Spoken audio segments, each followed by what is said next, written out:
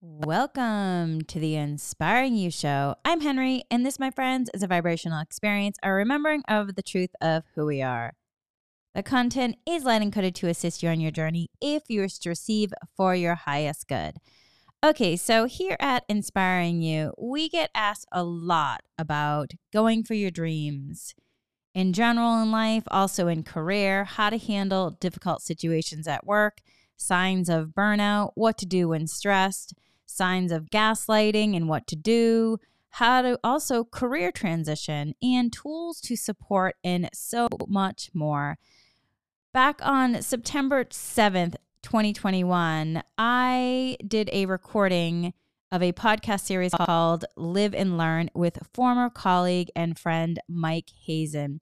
Because these episodes have a ton of information, so much insight and helpful tools, and also so inspiring, we will be sharing all 8 episodes here on the Inspiring You Show. And so in the first episode, it's how we got here. And so Mike and I really kind of take apart how we got to where we are.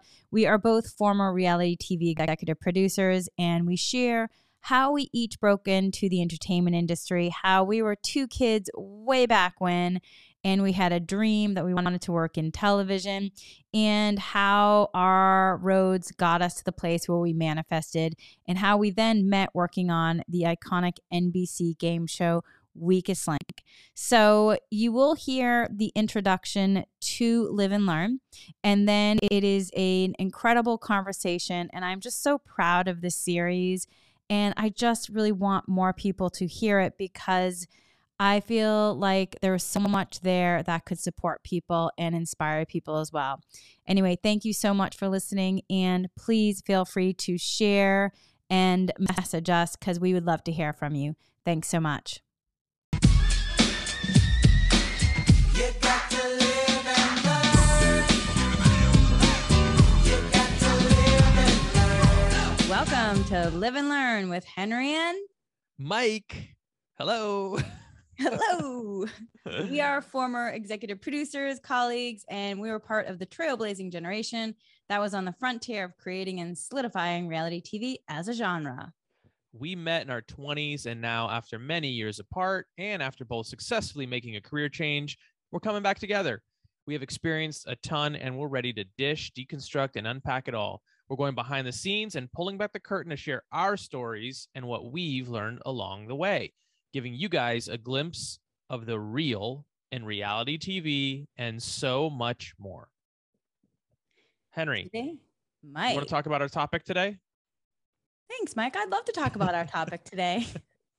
Let me dive into this. Today's topic is a continuation of the conversation from the last podcast as we dive into the underbelly of working on the NBC show called 3 Wishes. Yeah, essentially this is part 2 of our conversation, right?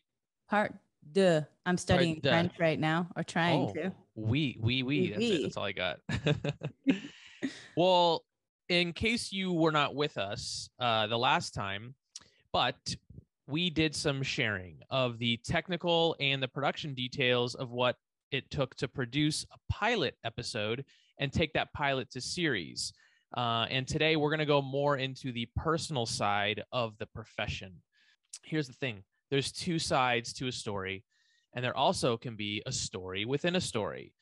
In fact, many times in both of our careers, I know we've heard this, I know I have, it was, there should really be a show about the making of the show because the drama was so thick behind the scenes. And tonight we're going to share a little bit of that with you guys. During the making of 3 Wishes, both Henri and I discovered the bubble of this amazing environment we'd been living in for years. That bubble had kind of shifted into this game of Survivor, another reality show. For different reasons and circumstances, we each had to use our own street smarts to outwit, outmatch, and outplay to survive this new chapter of our career that we found ourselves in. Yes, we certainly did, Mike. It was a whole new world for us. Yeah. Understatement. And the Live and Learn lesson is where there is a will, there is a way to make it through something. Because for both of us, we ultimately didn't let it stop us from stepping up to the plate in our new roles as producers or also dampen our hopes and dreams.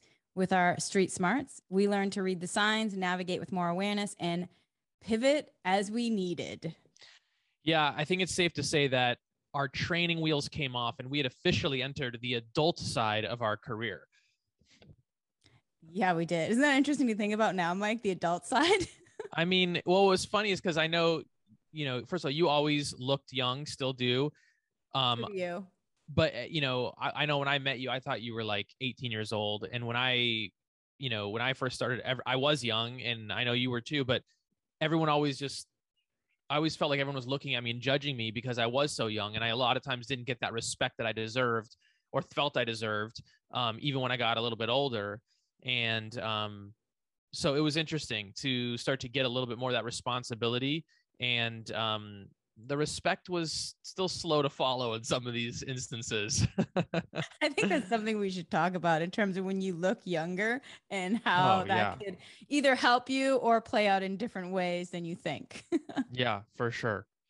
Henry, we always like to give a little disclaimer before we really dive in. Why don't you do that? Okay, so content in this podcast may contain information and discussions of work PTSD, mistreatment, and other traumatic situations. If you need support at any time, please call or text Mental Health America. Call 1-800-273-TALK, TALK, or 8255 to reach a 24-hour crisis center, or text MHA to 741-741 at the crisis text line. Okay, Thank you. You're welcome. So, Mike, you want to dive in first and share about the more personal side of the experiences of Three Wishes that you had? So we talked last week about Three Wishes. It was a pilot to start, and that's where, you and I worked on the pilot together. And that's kind of where there was definitely some personal things happening within the pilot episode that I know you're going to share a little bit, Henry. But for me, really my personal experiences were kind of launched from that pilot. During that pilot, or the pre-production of that pilot, I had made a decision to propose to my now wife, Margaret. And with that, and I was young. To give the audience some kind of context on time, how long ago was that? So that was in 2005. So actually, it was before that. The pilot was before that. I proposed in 2004, July of 2004. Do you remember specifically the month that we shot the pilot? Because I think it might have still been in 2004.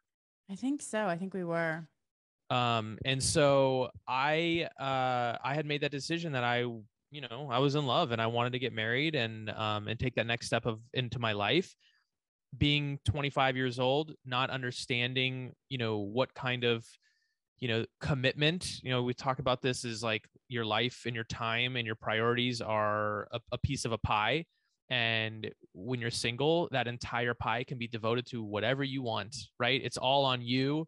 And you carve it up however you want to carve it up. And when you decide to have a relationship with somebody, a serious relationship, especially getting married, that pie now, in my opinion, becomes cut up in a big slice. And the way I look at it is the majority should be that person, that partner that you're committing to. As you're saying this, I'm thinking about Trivial Pursuit and little game pieces. So Yes. like how many pieces I think there's 6 pieces. So how many pieces in that pie would you say?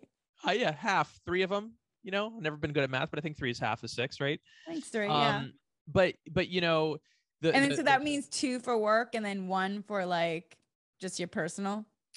I think that would be fair.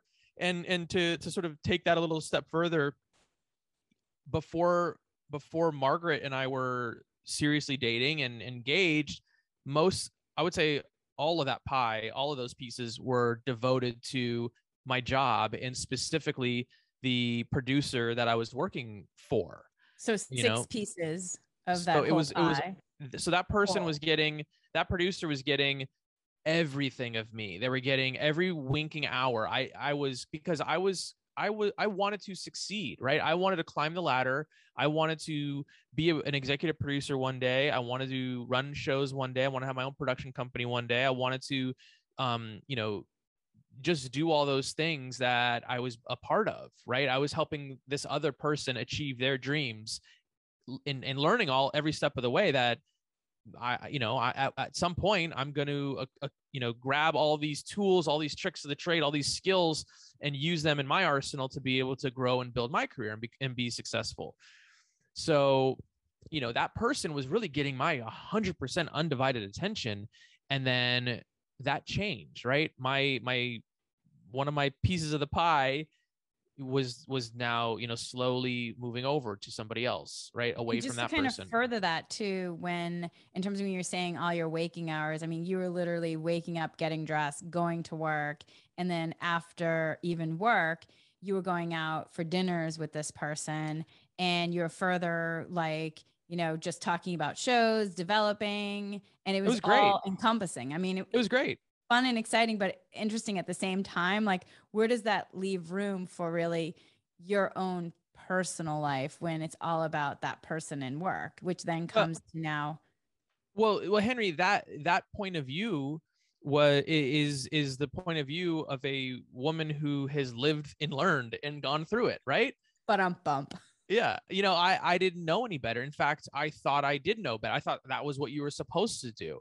Yeah. Everything I had heard about the entertainment industry was grind, long hours, no time off, no vacations, but it was fun. And when you're young, and when I was young, I enjoyed every second of it. It was exciting to me. There was nothing. I didn't complain about anything. I didn't complain about the long hours. I never complained about, I have to work again. I had nothing. What am I going to do?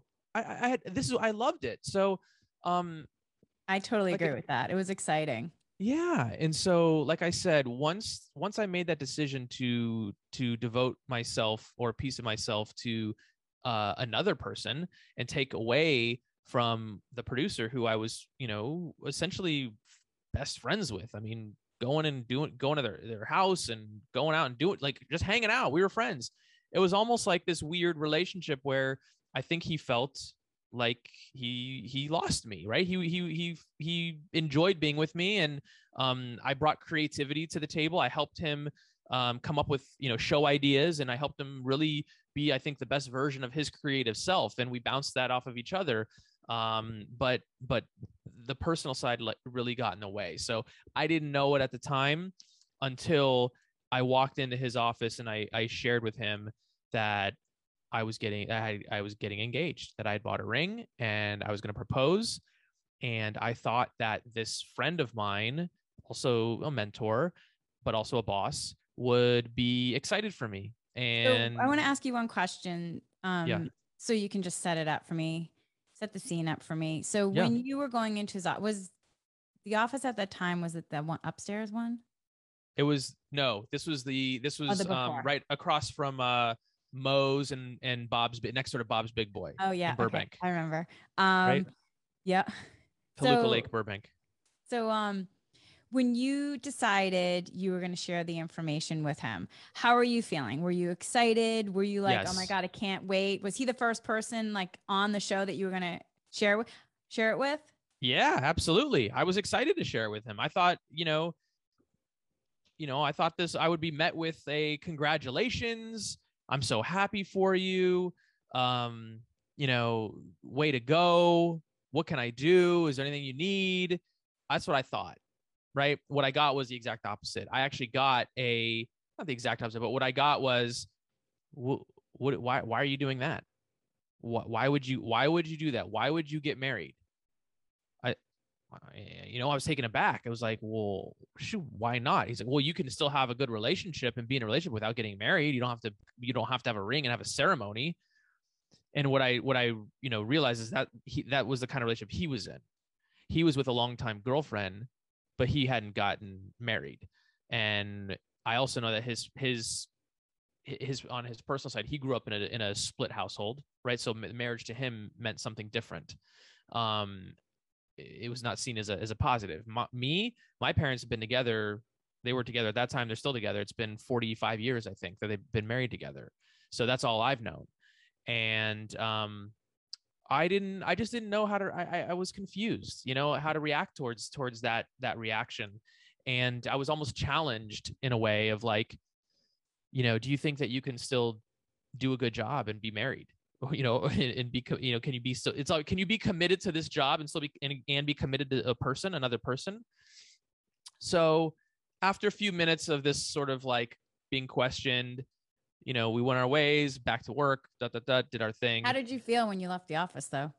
I felt dejected. How would anyone feel who was, in this position of really having what I thought was a pretty great relationship? This guy had honestly provided a lot for me. In fact, he provided me the financial stability to be able to feel comfortable and confident to get married and to buy a ring and to buy a house and, and do these things. And I just felt ready like for that kind of stability with another person. Exactly. And I was, so I was really devastated by that. And, just thinking sort of, okay, well, he doesn't seem to think that this is a great idea. It never made me question what my choice. I still was confident in the person that I was, giving myself to and committing to.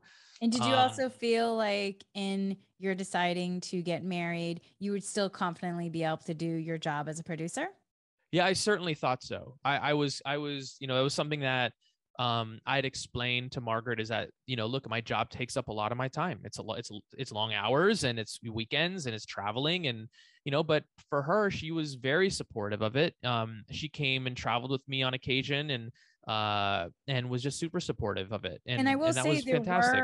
were 3 producers that we worked with that were married, happily married, as well as longtime producers. And I believe one of the directors we worked with was also married and was in a good relationship. They came in, they came into the production relationship already married, right? It wasn't so that was my next question to you. Do you think that if you had already come in the relationship married, it would have made a difference?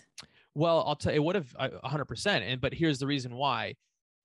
It would have made a difference because there already been boundaries set, right? He would have already known that I'm not spending my every waking free hour with you, or I'm not available to talk to you every waking hour. I have another person in my life, right? You're sharing me already.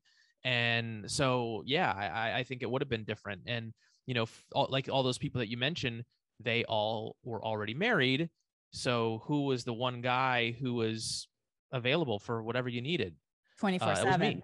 24/7. And again, 24/7 Mike, you need it, I'm here. Not complaining, happy to be there, right? And loved it.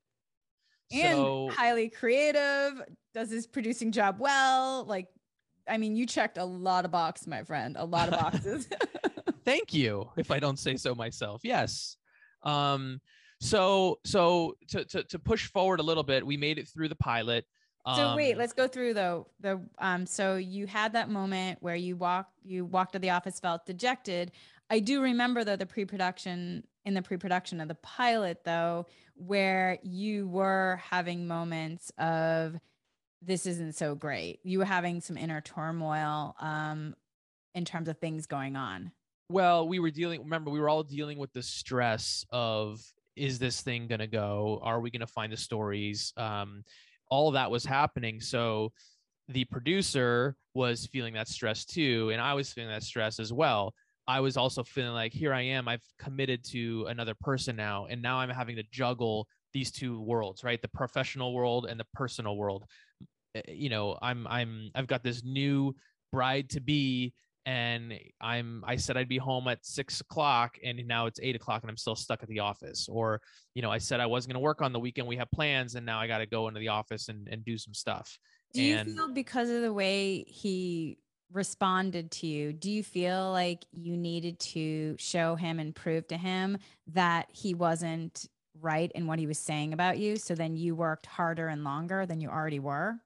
Yes, there was a huge sense of guilt of me feeling like I needed to overcompensate and prove myself.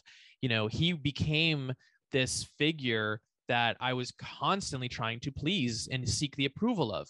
And I didn't care. I mean, of course I cared about everybody else in my life, but he had established himself and been able to put himself as number one. And there was no one else close, not my parents, not my wife, not my future wife, not my friends, not even myself. It was, I just wanted to make this guy go, nice job, great job, way to go, we did it, you did it, you know, and that's what I was craving. And I think it's challenging because when you are coming out of college and you have this dream and you get into all of a sudden the career and you're in it, and next thing you know, you find a mentor, somebody who you really look up to, and it almost is like, I feel like in some ways you almost had like a big brother, little brother like scenario 100%. in terms of mentor mentee. And then next thing you know, it's like you're getting paid. And as you get, you know, in terms of promotions, not only title with money, you start being able to afford a lot more. And it's almost like you're an umbilical cord to this person. And you are then at that beck and call, which then, like you Yep. said, it kind of creates, you know, that foundation of not having boundaries with somebody, or that codependency where it's all about their approval and they say jump and you're like in the air, how high? Yeah, And I think it's really absolutely. then difficult. So how was that stressful for you? Did that cause any anxiety? It caused a ton of anxiety. I mean, here I was, you know, I'd really only had the one job on the weakest link before this, before I was introduced to this producer. And we had been on a run now of maybe 2 years or so of steady employment. In between shows, when the shows weren't paying the bills, he was paying me out of his own pocket to stay around, to stick around, right?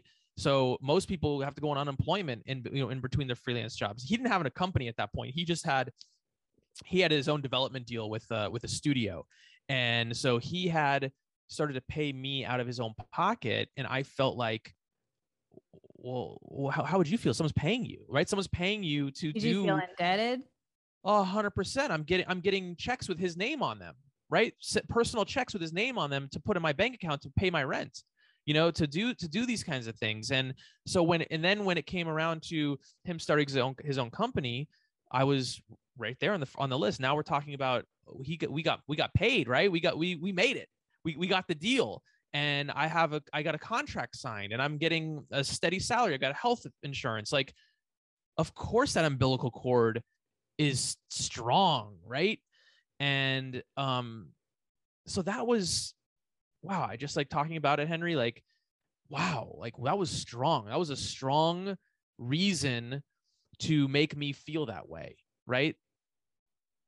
The Absolutely. emotional, the ego stroking, the financial rewards, the excitement of continuing to work while, you know, while a show would stop, and all of my colleagues would be like, well, we don't know where the next gig's coming from. I'd be like, quiet, like, well, I know I'm getting a freaking personal check from this guy, you know, and you guys are all out of the job next week. And, you know, if we sell another show, I'm right back in and I'm getting more money. And like, I don't know if you guys are going to be back on. Like, it was just a very, What's that whole fight, flight, freeze scenario? And then also you're kind of going through it where your power is attached to somebody else. So there can be moments of powerlessness. Like when you just had that moment of the umbilical cord, I felt like in your stomach, like, oh, like a feeling of like anxiety in the stomach when you just kind of felt it again, it's the that worst. powerlessness, and that Yeah. somebody else kind of has the control over you. Um, and you don't have control over your own situation. And I think when you're young, it becomes so confusing because who do you really turn to talk to? I think we had conversations, but I mean, who am I at that point? I was going through stuff too. I didn't have the wisdom that I have now. No. I mean, you're talking to me pair to pair. So Right. when you just had that moment of feeling the umbilical cord, what other feelings were you feeling? Like what happened? Like where did you feel in your body too? Well, I just I felt a lot of guilt towards my wife, or my fiance or girlfriend at the time. They're all the same person, by the way, just for those who just literally started listening now. Um, just, you know, trying to juggle and balance, and, you What know, about you though? I it was hard because I was enjoying the work. I really was enjoying the work, and I was feeling, Henry, I don't think I had enough perspective to know that I was in a mess, right? All I felt was, I got to keep it moving, right? I got to keep this train going. I got to keep the balls in the air, right? Juggling. Like I had to keep everything going, and not thinking that stopping was even an option. It was like, this is just what we're doing. And I like I said, I seeing my peers struggling from show to show. It was like, well, I don't want to do that. I had already been fortunate enough to be working for a few years straight. I don't want to. What do I do if I don't have money? In survival mode, a different kind of Yeah. survivor. Yeah, right. So I think those feelings were just I was too young to be aware of like, well, this isn't healthy. Like, I better figure out a way to support myself here. So it took a couple other instances of some drama to really push me out to go, whoa, like I better back up here and I got to make a change. And so that's what So then we obviously got through the pilot of Three Wishes where you and I were tag teaming in terms of producing. And just for the audience to know, after that, I actually, because of my own experiences on Three Wishes, the pilot, I kind of saw some signs that I decided to exit left, and I quickly found an opportunity on Biggest Loser, another NBC show, and I took that within 2 days of finishing the pilot. And so, Mike, you then went on to make Three Wishes, the series. correct. So, how was that, and what happened during that time? So after we successfully produced the pilot, we were picked up by NBC to create and produce 7 more episodes. And I was a part of that process in the offices where we were developing and coming up with the shows. And which that is exciting, right? When you go from pilot to series. I mean, it's a pretty big deal because it's huge. Not all pilots actually end up going to series. Not all pilots actually end up on air. And Right. so getting your shows, obviously broadcasted is a big deal. Bigger deal than most people realize. Well, because there's so much garbage on television. It's like, oh, anybody could have a show. And so you don't realize how hard it is. And also in television, the development part of it, there's so few moments where you can actually celebrate, where you can actually pop that bottle of champagne and go, we did it, guys, because there's inevitably some other hurdle that you may or may not even a hurdle. I would call it like a pitfall, and like a big lava pit that you'll inevitably like fall into, right? The pilot does, you get a green light to go make a pilot. Yay! You go make the pilot fails. Boo. Or the pilot goes, right? Yay! We go to series. Then the pilot, right? Then you start making the episodes. That's a win. We finished the episodes. Now the shows have to air in the air, and they've got to do well, right? The ratings have to be good. So then you do it, and then the ratings come in, and they're shitty. So like all that amazingness that you did, it's like, pardon my language, by the way, all that amazingness that you did was it's like a roller coaster. Yes, now it's out. It's like, when do we really get to celebrate? So going from pilot to series is really a moment where you can actually say, yes, we did something, and it's been proven, and now we can actually enjoy. But now the real hard work really does begin, right? Is creating a series. So what I had suggested, because I was in this relationship with my wife, my fiance, and I didn't want to be traveling because I had already traveled for the pilot and I was on the road, and it was tough. We were gone for I think 3 weeks or something like that. And I said to my producer, I said, hey, I would love, because now at this time, remember, I'm now part of the company, right? I've got a full-time gig. Man. I'm a company man, right? So I said, here's what I think. I have a proposal for you. I propose that I stick around and I help fuel the development, right? You guys are going to be out. We're going to be making this series, and we don't have another thing coming down the pipe. What happens when we're done producing that show? We're going to be in post-production, and we're going to need another show to go into to keep this thing rolling, right? Which is smart, by the way. Well, thank you. As a 25-year-old, I'm like, I was thinking in 2 ways, right? I was thinking, how can I build the company up, but also in a selfish way, how can I not have to be away from my wife, right? How can I not have to travel and be gone for so many weeks at a time? I think also too, you had some insight on how to set potentially healthy boundaries in a way that you can utilize progression of the company for all. Like, because really, I mean, if that had happened, it would have been his benefit more so, right? In terms of the development. Yeah, I mean, it would have been the boundary thing. I was trying, right? I was trying to set boundaries, and I thought I was doing a pretty good job. Of course, in the back of my mind, I'm like, oh no, like he's gonna go for this. I don't know. So in the moment, you know, I'm met with, that sounds like a good idea. That's a great idea. Absolutely, let's go for it. Right, dude, let's do that. So as we get closer and closer to the series, I'm helping a little bit here and there, you know, with development for the different episodes. And then as we get closer and closer, we get about a week before it's time to leave, right? To go on the road for weeks and weeks and weeks at a time. And then he comes into my office and he says, I need you to go on the road. We need you out there. You're a valuable part of this team. I need you out there, you know, with me every step of the way. Cause all the other producers were leapfrogging different episodes and he wanted me, right? This is where it really gets a little strange, right? It gets a little boyfriend, girlfriend, ex abusive, you know, cuts you down, but then builds you back up, and then cuts you down and then builds you back up. So I felt needed, right? I already have this guilt complex of not giving him enough of my time and energy. Now he's telling me he needs me. What am I going to do? I already know, like the umbilical cord is there. When I say no, tugging on you. It hasn't been cut.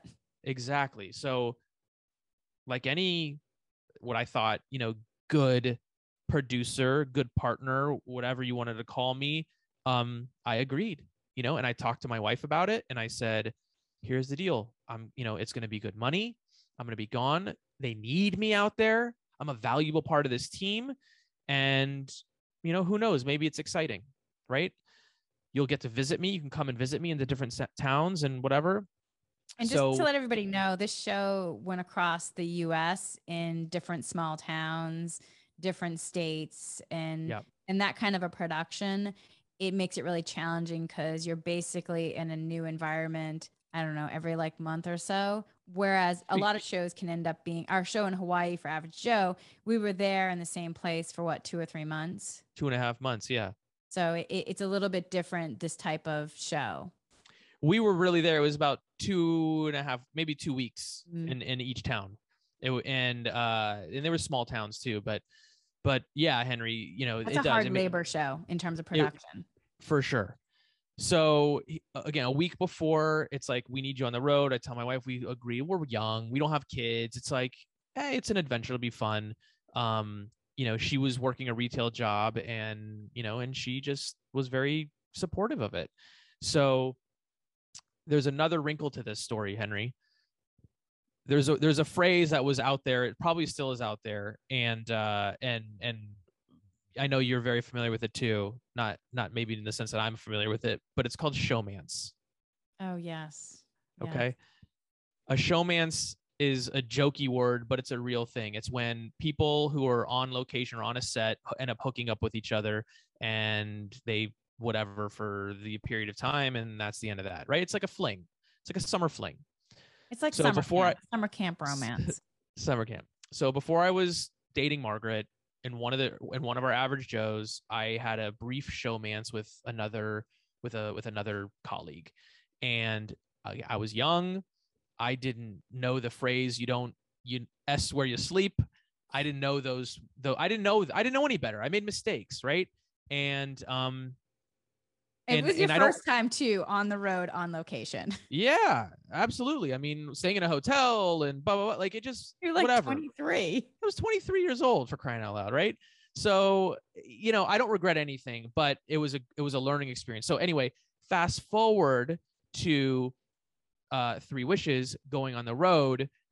This person who I had the showmance with, which was now like 4 years or so, maybe 3 years later. 3 years, yeah, 3 years later, maybe even 2 years later, 2.5 years later. But it was about 2.5 years later. But my producer decides to hire her and put her on the road in the same cities and towns as me, very much knowing that I am engaged, actually just married now at this point. When we went to series, I'm now just married. And by the way, I skipped over the part where he gave us a wedding present and let us stay in Tahiti for an extra couple of days, and then completely like what's the word I'm using? Is it gaslighting, Henry? where he made me feel like I didn't do a good job on the show because I was too focused on Margaret, on my wife, at my bride, who literally we just had gotten married, and sorry, we were just engaged. So he made me feel like I didn't do a good enough job. He gave me money. He gave us a cash. Which I think though, Mike, you had said though on that show, he had said at some point that you did a really good job. And then he offered you that trip. Yeah. And then you went on that trip.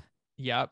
And then when you came back from that trip is when he basically took back everything he said and Correct. said you didn't do a good job, which I would say for the audience listening, in terms of gaslighting, it could be an example of gaslighting, which at its core, psychologists explain gaslighting as a communication technique in which someone causes you to question your own version of events. Yep. For example, you say, wow, the sky is red, when you notice the sky is red. And a gaslighter would respond, no, it's not, you're crazy. And this then makes you question your own reality. Yep. Which is interesting because you're working in reality TV. What is reality? Right. We have all been gaslit in this business, right? And this was. I would think that's an example of it. Would you? I think this is probably 100%. This is probably the first time that I experienced that, not knowing the term at the time.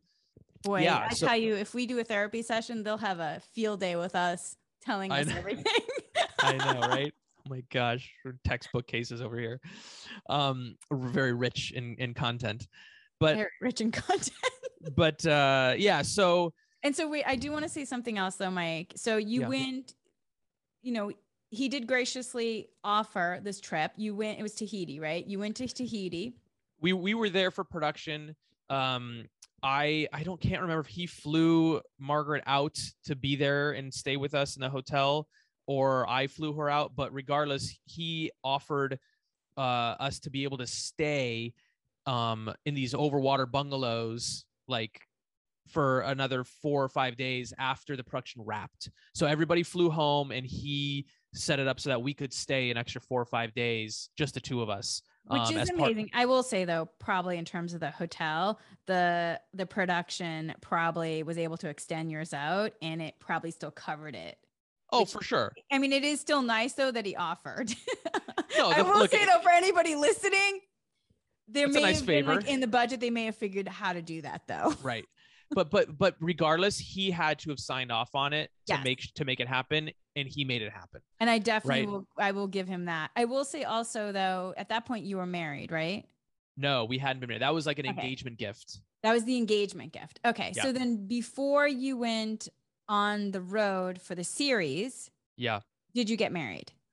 I did. Between the pilot and the series was when I got married. So so the pilot. So let me just kind of we're jumping a little bit. You went and told this person that you were engaged before the pilot. The pilot of Three Wishes happened, and then between the pilot and the series, you got married. So let's just say let's just talk about. I know we briefly talked about it before, but just for the whole story, when your wedding happened. Yeah. There is something that happened there that you were also processing during the production of the series of Three Wishes. So what did this producer say at your wedding that you found out about? Yeah. So I found out, I don't know if this is 100% true because this is hearsay, but the word on the street was that at my wedding, which he was a guest at our wedding, that we wouldn't last, my wife and I wouldn't last 6 months. He said, I give it 6 months. And to hear that was just so devastating. And thank you for bringing that up, Henry, because it does, I think, play a role in sort of what was happening after that. Right. And this producer, he made a living on sort of manipulating contestants to do what he needed them to do to get a good show. And only kind of like years puppeteering, right? Puppeteering, it's exactly, yeah. In terms of the wedding, that happened at the wedding where you heard that this producer said, this may not last like longer than 6 months, which then hurts your feelings and devastates you because this is somebody you're looking up to. This is your role model, your mentor. Yeah. And then all of a sudden you know, and you were told that you could stay in the office for development, but then the rug gets pulled out from underneath you and you're on the road for like months. And not only that, you're on a new show, still breaking the back of the show, which can be really challenging. And you were also I thought you were partnered with the person that you had. No, they were just on the same They were around, but episodes. not my. Yeah, I had a guy was actually my partner that I lobbied for hardcore to make sure I had him by my side, so that I didn't have this person, this other her by my side. Because in Henry, you know, this messed me up because I was in a new relationship, a new marriage. I didn't know how my wife would handle knowing that information. So I withheld the information. I did not tell her that this person was on the road with me. I felt like that information, if she knew that This woman you had a showmance with years ago was on the road with you. Yeah. If Margaret knew that while that was going on, while she was stuck at home, I just felt like our marriage would have been over. And that the producer's prophecy of 6 months would have been 100% come true. And I just don't. And so I firmly believe to this day that those little, almost these little sabotage moments were set up so that his prophecy could come true. He could fulfill that prophecy of the 6-month thing. Do you think that in some ways, like, I don't know, unconsciously or consciously, he was trying to create some sort of a love triangle for you? You know, yeah, I do. I think I became another sort of pawn or puppet in his sort of game that didn't have the cameras rolling. It was like he wanted to see if he could, create this love triangle and watch it explode. And he had the control over everybody. And by sending ultimately, us because he's signing your paychecks and then sending you where he wants you to go. Exactly. And you have no say in that. Exactly. And we're all young, by the way. We're all 10 years or more younger than he was. And we're all new to this. We just don't have the wherewithal to really like be able to navigate it. Sure, we were mature somewhat for our ages, but like, you don't even know you have rights though. That's the thing. You don't even know that there's I didn't even know there was labor laws back then. I mean, nothing. It sounds funny to say, but I really never thought about it. Because we know. Right, Henry, because like we said early on in one of the earlier episodes, you're just there to work, right? You just want to be in TV and you're willing to do whatever it takes to get there and whatever you need to do. And if someone says we're working 20 hours, guess what? We're working 20 hours. If we're working 31 days in a row, we're working 31 days in a row because we know that there's someone else who would absolutely be willing to do that. And so what are we going to do? Call up the Department of Labor and be like, excuse me, they owe me $50 in back pay for an overtime. It's like, no. Oh, the producers union? Oh, wait, that doesn't exist. Yeah. Which people, by the way, I don't know if we said, people tried to do that. People ended up doing that. And it did end up changing some of the way production was done. But those people didn't work for a little while after that, after they made that stink. And that's the other problem is too, you get the fear of like being shunned in the industry. Yeah. Okay. So you're on the road then. So when you had this situation happen to you, how are you feeling right now in terms of your nerves, anxiety, stress? Like what's happening? It's all through the roof. The job that I had is, while I was out there, I took over what you and I were doing, where I was sort of the show mayor, where I would go to business and meet all the, go to the Chamber of Commerce, go to the mayor's office, go to the, the small business and meet everybody in town and get to know them and really befriend everybody to get them to come out to this wish tent and come out to the concert. And so I was the mouthpiece for the show. So I loved that part. Again, you got to experience that too, how satisfying that was, right? So in the day-to-day cheerleaders, if you need to hire some cheerleaders, bring on Henri and Mike team. We are good. Absolutely. In the day-to-day, I was awesome. I loved every second of it. It was, towards the nights when it was like, I wanted to check in with Margaret and I wanted to, be connected some way. This is before FaceTime. I wanted to, like I said, be connected. That was tough. But what ended up happening in the first town that we went to was we didn't have like a traditional AD in the sense of assistant director who like hypes up the crowd. You know, we put on this concert, we have this big stage, and we have, you know, 3,000-4,000 people out there who are all here, you know, for the event to film. So sort of spur of the moment, I get asked to go out on stage and direct the crowd, basically to get them to laugh when we want them to, get them to clap and cheer and scream, and you know, while we're getting these B-roll shots, and so I'm Your out there. skills are most excellent, I must say. Well, thank you. So and I loved it, right? I got out there, I was telling jokes, the crowd was laughing. Like, I seriously, in another life, sometimes funny. right?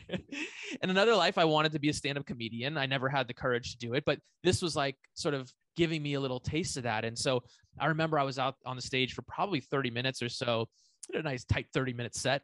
And but I was out there and I walked off the stage, and every single person on that crew, from Amy Grant to the other assistant directors, everybody on the crew, just high-fiving me. Oh my God, that was amazing. You did fantastic. What a great job. You were so amazing. Like, it was such a high for me, Henry. I like, I'll never forget that feeling. And so I thought I had really done good, right? So cut to, we get back home. We had a couple days at home, back in the office in between the trips. So we get back to our office. I'm in my office. My producer walks in, closes the door behind him, says, "Mike, I have to tell you, when you were up on stage out there," and here I go. I'm thinking like, he's gonna congratulate me and give me all these accolades and like stroke my ego and make me feel like great job. I'm gonna get that attaboy, right? He goes, "I have to say, you know, you really have to have a better judgment on what you're saying and who you're saying it to. You're telling some of these jokes, and some of them, you know, are not hitting, and you know, you might be offending people, and I just didn't really like that. And you know, you made it, you know, too much about, you know, about you out up there, and I think that, you know, I don't want to put you in that position anymore. So moving forward, I'm just going to go ahead and I'm going to do that. I'm going to be the one who goes on stage and talks to the crowd, and I'm going to do that." My goodness. I did not know this part of the story. Are you kidding me? Because you are taking the spotlight from him, that he wanted it. Yep. So I don't know. I have to have a moment, Mike. I have to have a moment. I can't. We have to. I have to take this in. Are you kidding me? There's another part. There's another part that is exactly. And I hadn't, until we're talking now, I hadn't really lined these up. But there's another one that sticks out too. The next town we went to, I think it was Clovis, New Mexico. Remember we talked about we would go into the radio stations, we would go into the newspaper, we talked to the newspaper. Well, one of the reporters came to me and wanted to do a story on me as the producer, Mike Hazen, a producer. And what's my story? How did I end up here? How did I get to be in this position where I'm the one going around all these businesses and talking to everybody? So they asked me my story. So I told them, and they were like, well, what did you go to college for? And I was like, well, I wanted to be a sitcom writer. That's when I went to school, and I wrote a couple of sitcoms, and that's what I wanted to be. And then they're asking me all these personal questions. So the article comes out, and I read it, and I was like, everyone's like, "Mike, oh my God, it's so cool. You're in the local paper." Blah, blah, blah. And I'm like, "Oh yeah, great. So my producer approaches me with the article in his hand, and he goes, "You know, next time something like this comes around, you need to ask me for permission to do this. You made the article about you. The article should have been about the show. You didn't mention the show once in the article. You only talked about yourself." And I'm like, well, the article was about me. Like I think I did talk to them about it. They want to do. I was going to say, I find that hard to believe, because I mean, there probably the angle was about Three Wishes coming to town, and they probably had to also get people. I mean, you probably were also in the, okay, I got to get people to the carnival. I have to get people here. You were probably directing the content based on what you needed to get them to do your job. And within it, you had filler of your story. The point is that after that moment, I was in a position, and I knew that there was nothing that I could do that was going to be met with any sort of positive accolades, right? Everything I did from that moment forward, from those moments, in moving forward, I knew there was going to be some sort of critique or criticism of my actions and what I was doing. I was doing somehow, some way, I didn't do the right thing. I turned left. Well, you should have turned right. I said high and up. It should have been low. And it became like that, and it became a pattern. And I was taking inventory of that as I was going, okay, these are a bunch of red flags. Now it's all starting to add up. I'm starting to see it all come together, and I need to figure out what my next step is. And like you were stepping on like his ego in terms of taking the limelight away from him, even if it was like a local small paper? I mean, I do believe so. I do believe so. I mean, listen, the name, like we were when we were first starting out and we were coming up with the company and building this company, we were deciding what to name the company, right? And we had come up with all these, names and all these different sort of metaphors and allusions to streets that he grew up on, and just in puns off his name in ways. And so we had all these different names, and ultimately what he ended up settling on was his last name, and that was it. The company was blah, it was not Mark Burnett, but but he was very into, like, well, when people buy a Mark Burnett show, they know it's Mark Burnett, right? He was obsessed with that idea that it was his name up there. Because that's comparison and that's competing, what goes into then insecurity and your own feeling of low self-worth and low self-esteem, which then makes it then difficult to want anybody else to have that kind of light, right? Or they kind of want to keep you in that place that you were and not allow you to kind of rise in the ranks. Okay, yeah. So that scenario happened, which I'm really sorry for that experience for you. What happened next? You kind of said you were putting all the red flags together. What ended up happening? What ended up happening was, just little things here and there of look, I booked this, or I got us this. It's like, I don't like that. It should be this. And we ended up, pitching some show ideas. This is after we're back from Three Wishes, and actually in between. And I would come up, part of my job as development was to come up with these decks, like these pitch decks. I would have graphics and, images and, explain the outline of the show, what it was. And so I remember I worked my tail off for everyone I did, but one in particular, I'd worked my tail off, and we went into the pitch meeting. He told me, we went through it in the office and it was great. He loved it. And then we went in the pitch meeting, and he takes the deck and he turns it upside down on the table in the pitch meeting with the executives, and does not share it with the executives at all. Like, does not even show it to them, doesn't give it to them, doesn't do anything. It just has it and then turns it upside down, and then it just sits there on the table the entire pitch meeting. And we get up and leave, and they go, do you have any materials to leave behind? No, we don't have anything. Like, what? What do you mean we don't have any? Like I spent days, weeks on this pitch deck that you signed off on, that we said was great, that lays everything out. Why would you not leave that behind? And that was like one of these things. It's like, why? I don't get it. There was another moment that was affecting your, like, in terms of your own self-worth and your own doubting. 1,000%. What he was doing was he was sucking my creativity out. He was giving me he was taking away my confidence and my mojo and everything that I had felt confident about in my job, which was being creative, being quick-witted, being able to, figure things out on the fly, and, all that stuff. Because every time I tried to do something like that, I was turned the other direction, and sort of the door was slammed in my face.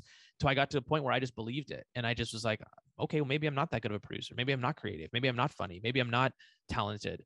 Maybe I'm not a good storyteller.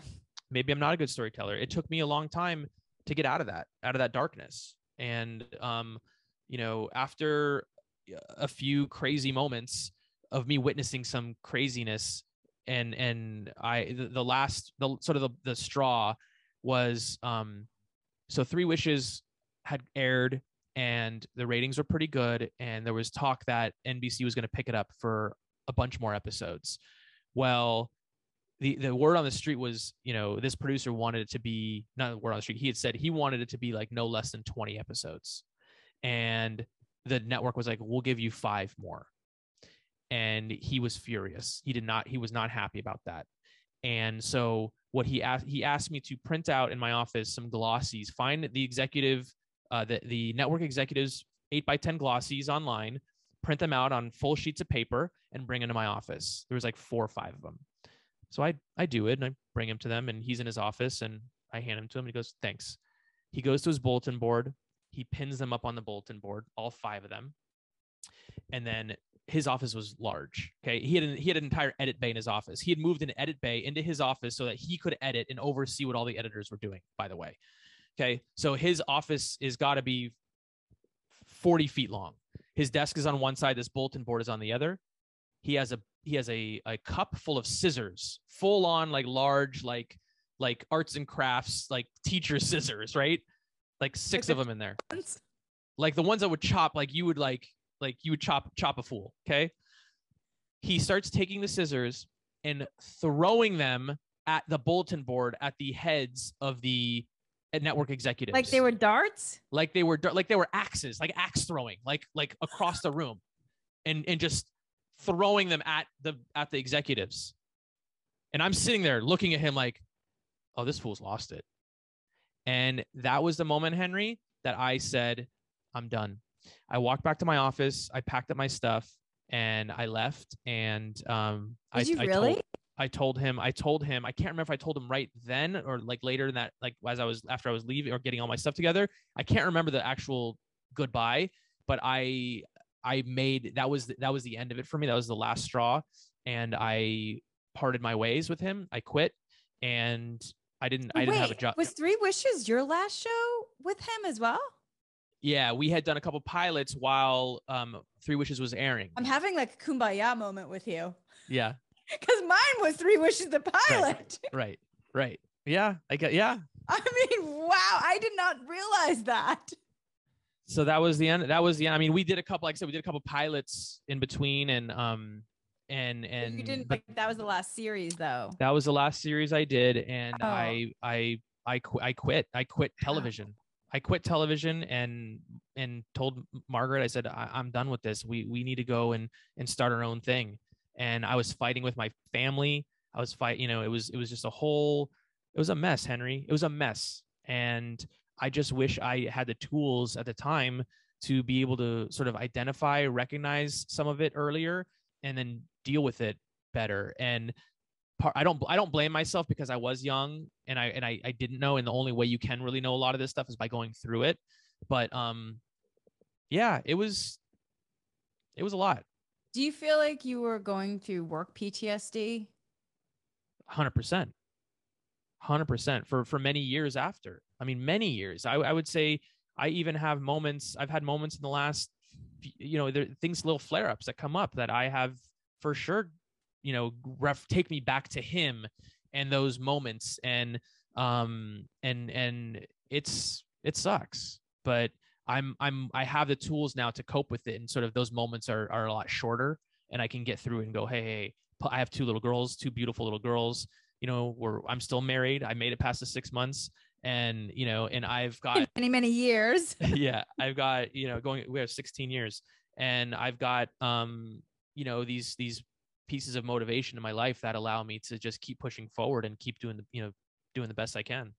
Well, that's definitely why we want to do this show, Live and Learn, to maybe help other people recognize, and also, maybe give them some insight and tools, especially that younger generation that are going to be coming up into the workforce. I will say, in my own experience of the personal side of 3 Wishes, the pilot, after last week, after we recorded the first part of 3 Wishes, talking about the production, and I'm all of a sudden going to start crying. Oh no, that's okay. I know. Yeah. Wow. What happened? You told me something happened, but you haven't shared with me what happened. I didn't even expect this, Mike. Well, obviously I'm still unpacking and processing, and just a lot came up after we finished recording. And I went to bed, and as I went to bed, I don't know, I all of a sudden I just had all these thoughts, like the ruminating thoughts were coming in. And it was almost like I was sort of back in that experience. And so I did do a meditation in Reiki. And then I was like, okay, let me just go to sleep. And tomorrow morning I'll shift. It'll be great. So then at 3 a.m, I woke up, Mike. I had extreme pain in my right elbow, like shooting pain, darting down and up.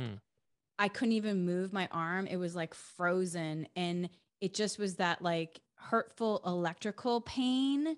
And if I didn't, in my own experience, if I hadn't done so much work and gained so much tools, I probably would have called 911 or got myself like another way to the hospital. Wow. Because my arm was like frozen and it was just pain going up and down my arm. And I recognized, I was like, okay, let me connect to my breath. Let me connect in to see what's going on. And I started doing Reiki energy healing. And as I started doing it and putting my hand on my elbow, I just all of a sudden had all these different flashes of memories that I had suppressed. And for about 10 minutes, I was like in severe pain, and all these different memories that were suppressed, repressed, oppressed, you name it, in terms of the press, it just was coming up from my arm. And then finally, and I had tears just streaming down my face silently. And I think sometimes the silently is just the deeper aspects of the grief, where you can't even make like a sound because it's just coming out. And then after about 10 minutes, it cleared, and then I was able to move my arm, and it was, and I was then able to settle and, go back to sleep. I did like another 5-minute mindful meditation just to kind of get myself regrounded. And But you knew exactly why this was triggered, or what triggered this. Absolutely. Because I recognized when we got off when we finished recording the podcast, I was ruminating. I knew what was going on. And so I'd already did some work. I didn't know to the extent of it until I woke up though at like 3 a.m. in severe pain. And it was, it was like, and so I do have, a piece that I think I told you I wanted to share. I'm not ready to share it though. I'm not ready to unpack it yet because it hasn't been like fully processed. And I recognize that now through the experience of last week in my arm pain. And so, I'm sorry, Henri. That's so tough. As we go through these things, and sometimes we don't know sort of what's gonna where it ends up getting buried and when it's gonna erect itself or resurrect itself. And I'm so sorry that you had to go through that. Thanks. And I Mike, I appreciate that. And I think that, also though, this podcast is really helping me in ways that I didn't even know that I needed. So I'm actually more grateful for you being on that other end with me, because I didn't even know really how much I needed to talk about all this to fully clear to heal. And, you said something just earlier prior to this about how there's still little moments, which, happens in terms of work PTSD. And I do want to, quickly take you through something that I found. If you're up for it still. Sure. So we have, there's 22 signs of workplace bullying and mistreatment, if you will. So Mike, if you can keep track of possibly how many you may have experienced while working in TV, I'll tell you at the end how many I realized I experienced through when I was working in TV. Okay, I'm gonna keep a tally. Go. Keep a tally. Okay, ready. Number 1, intimidation. If someone is constantly you don't need to read the definition. No brainer. But for those of you who may not go ahead. If someone is constantly trying to force you to do things their way, that's a sign of workplace bully. Whether they are intimidating you because they're in a position of power, or they're simply insisting that their opinion is the only one that matters. A coworker who's uninterested in anyone else's thoughts is a problem. Yep. Check. Check. Number 2, ignoring. Bullies are often sneaky about the ways in which they can harm their victims, and ignoring someone is a tactic that is both effective and easy to deny. After all, they aren't really doing anything to their coworkers. In fact, they're actively not doing anything. If you sorry, let me just, if your workplace bully is ignoring you in meetings or via email or generally isn't collaborative, their inaction can have plenty of negative impact on you. Check. Number 3, condescending. If someone is disrespecting you by talking down, they're guilty of workplace bullying. It's not your imagination. Check, check. 4, constantly changing expectations. It's impossible to succeed when your goals aren't clear, and a boss or supervisor who either avoids communicating expectations or changes them on a whim is creating a hostile work environment. Setting up others to fail is a red flag. Check, check. Check, check, check, check. 5, lying. You might not be aware of the lies at first, but chances are you'll find out about them eventually. Lies might be personal, someone's saying something about you that aren't true, or they could arise in the form of promises that were made to you that your employer never keeps. Yep. Wonder if that happened, Mike. We're batting 1,000. Yep. 6, taking credit. If someone is constantly taking credit for your work without giving you any sort of acknowledgement. That's a huge one for me. Because I do have an ego when it comes to being creative. Sometimes like I want people to acknowledge. I don't need it to be my idea, but if it is my idea, you better give me credit for it. Have you had this happen though? Oh, of course. Yeah, of course. TV industry. What? Yeah. You kidding me?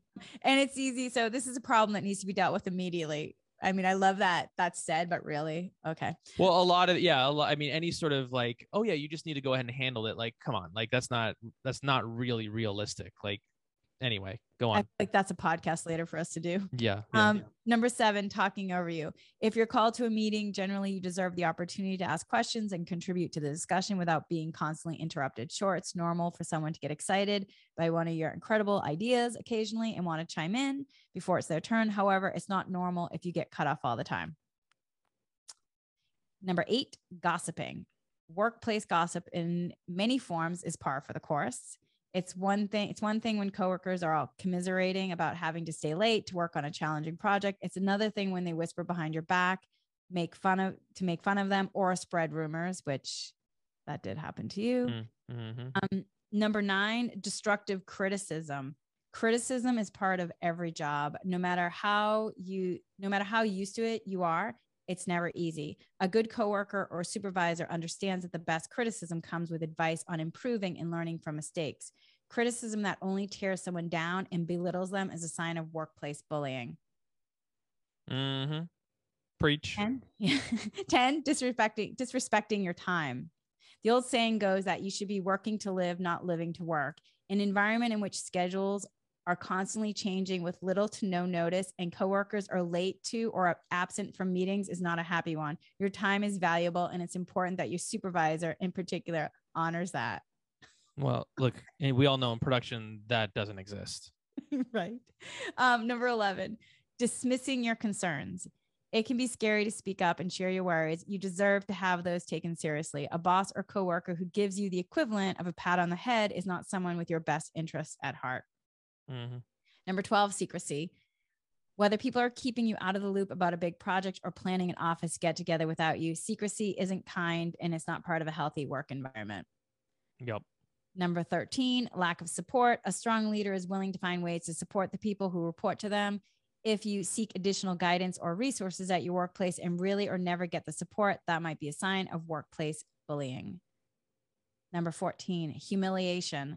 Some signs of bullying are super obvious, and being humiliated is one of them. This can take the form of being yelled at in a meeting or being a victim of a practical joke that you don't think is funny. You don't have to tolerate this. Okay, 15, favoritism. Just like bullying, the phenomenon of teacher's pet continues into adulthood. It's normal for your boss to have stronger connections with some employees than others, but it's not fair for them to show preferential treatment to the point of excluding you. Mm-hmm. 16, removal of duties. If you find that your work duties are dwindling without any prior discussion, that may be a sign that you're being bullied and getting phased out. You go to work, insist that you get to do that. Isn't that interesting? Because you just said that you had a few removal of duties. Yeah, I did. Yeah. And recently too, by the way, later in my career too. Number 17, unwelcome sexual advances.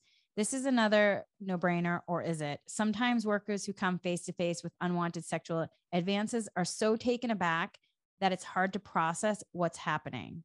I will admit, yes, that is so true. Trust your instincts. If you think someone sexually harassed you, you're probably right. Number 18, blocking promotions. Preventing you from getting a promotion by either refusing to submit you for a role you're qualified for or by withholding information from you that might have helped you advance your career is a sign that someone doesn't have your best interests at heart. Number 19, making fun of you. Is it friendly teasing or is that coworker making fun of you? That's another sign of workplace bullying that you should trust your instincts on. If you feel someone is attempting to undermine your authority or make you appear less competent, that's not friendly. It's bullying. And number 20, gaslighting. When gaslighting occurs, you start doubting whether the challenges you're experiencing are real and start to believe that you're the problem. Gaslighting can affect your self-worth and your ability to trust yourself. Yeah. And then number 21, physical violence. Physical violence in the workplace is somewhat rarer than other instances described, but it does happen. At the first sign of physical violence, it's time to take action to protect yourself. So, Mike, what is your tally? I had, there was only 2 that I didn't have. So I had, let's see, how many were there? 22 or 21? 21. Yeah, so I had 19 of them. The one I didn't have violence. Like I think you said you didn't have violence, and then I had never experienced sexual harassment from a higher up, from somebody sort of like holding that over me. I think for men it's a little bit more difficult to experience that, especially in the time that we were coming up and doing this, where women didn't have a lot of power to begin with, so it was the men who were really sort of ruling with an iron fist. Yeah, so that's still though, I mean, 19 out of 21 you experienced. And my number is, so I didn't also experience 21, which is the physical violence. And that's the only one I didn't experience. I have experienced various forms of 20 out of 21. You know what's interesting, Henry? I'd be interested to know, because look, we're in we worked in production. A lot of the rules just didn't apply, right? I would be interested to hear some of our listeners. This would be a great like poll question, and maybe we even subclip this survey out and use it for something else. But I would be curious to hear what our listeners who work in other industries, how many they actually experienced, and if it's as high as ours. I think I'd be surprised if it was, but also at the same time I kind of wouldn't be surprised if it was as high. Yeah, I would be interested too. I think we should definitely do that as a poll to get the data. So okay, so now wrapping up in terms of the live and learn high and low, the lessons learned. So what did you learn? What was the high, the low, and did you grow from the low? Yeah, I mean, I think it's pretty clear that I did grow from it all. I mean, obviously the high is working with me and meeting me. I mean, let's face it, because here we are reunited. And obviously. And I think that, with all of it, it's just the highs were what we talked about last, in the last episode, which was just the actual work of it all, right? The things that we got to do, the experiences, the working with the regular, meeting normal people and just connecting with them. I think that's always going to be the high, bringing joy to people. Also allowing yourself to do that 30-minute on stage and getting a chance. Yeah. I mean, that was certainly a moment that I'll never forget. And I haven't forgotten about it.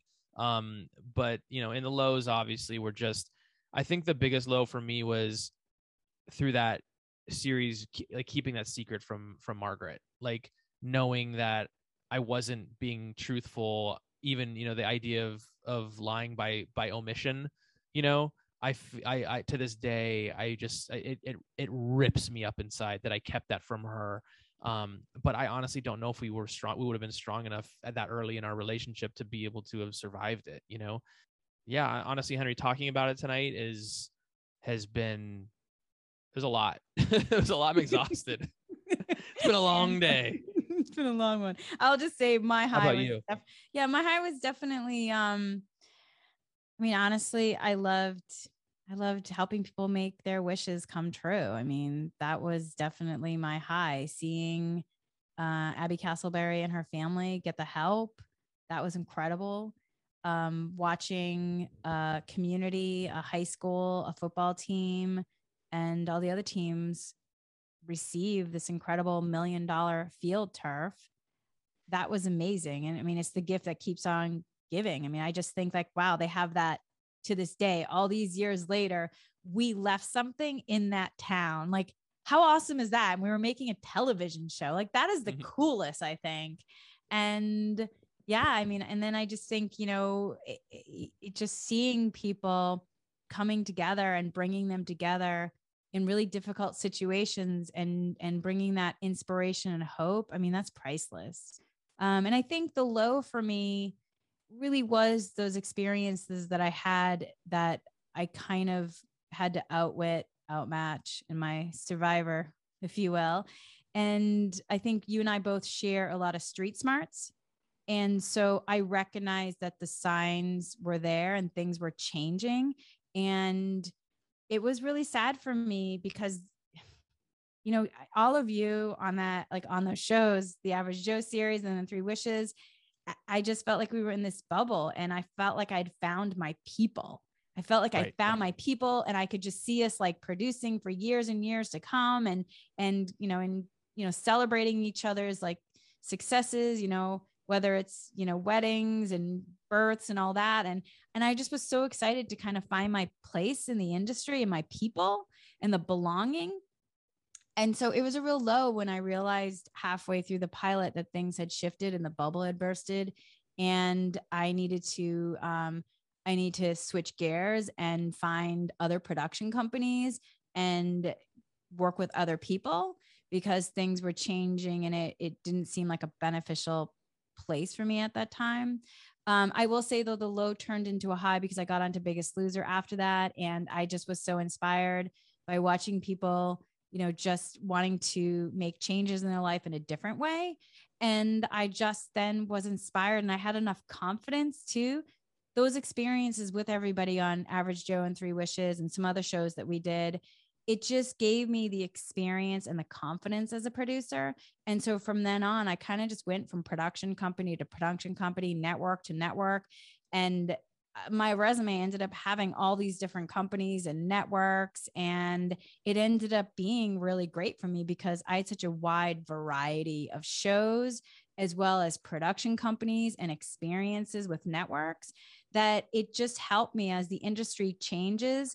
You know, they look for different things. They want to know that you can work on a game show or a talk show or, you know, a dating show or a docu series. And I didn't, without realizing it, I was cultivating all of that. So that's really how it turned. And I have a lot of gratitude for that. So one other, that's awesome. And I share that. I think that's, you know, we both had these sort of checkerboarded resumes of different shows and companies. But one thing I will say that a piece of gratitude is the people that we worked with on those for those first few years.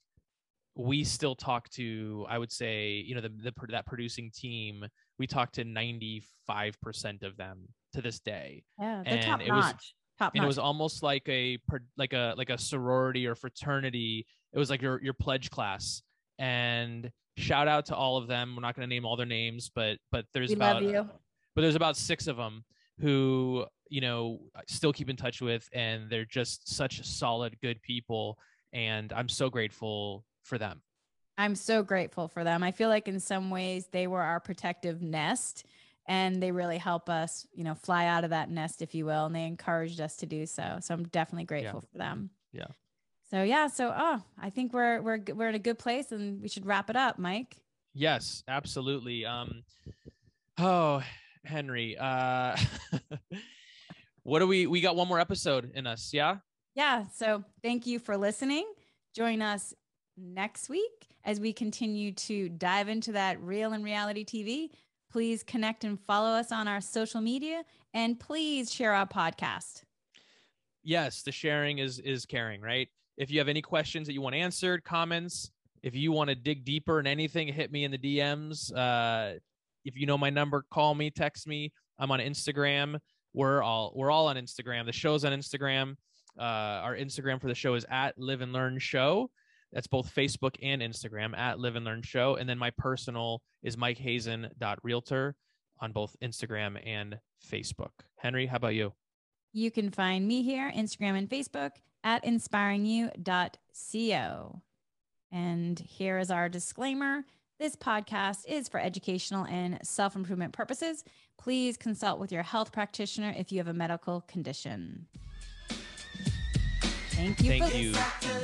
Thanks, Henri. Thanks, Mikey.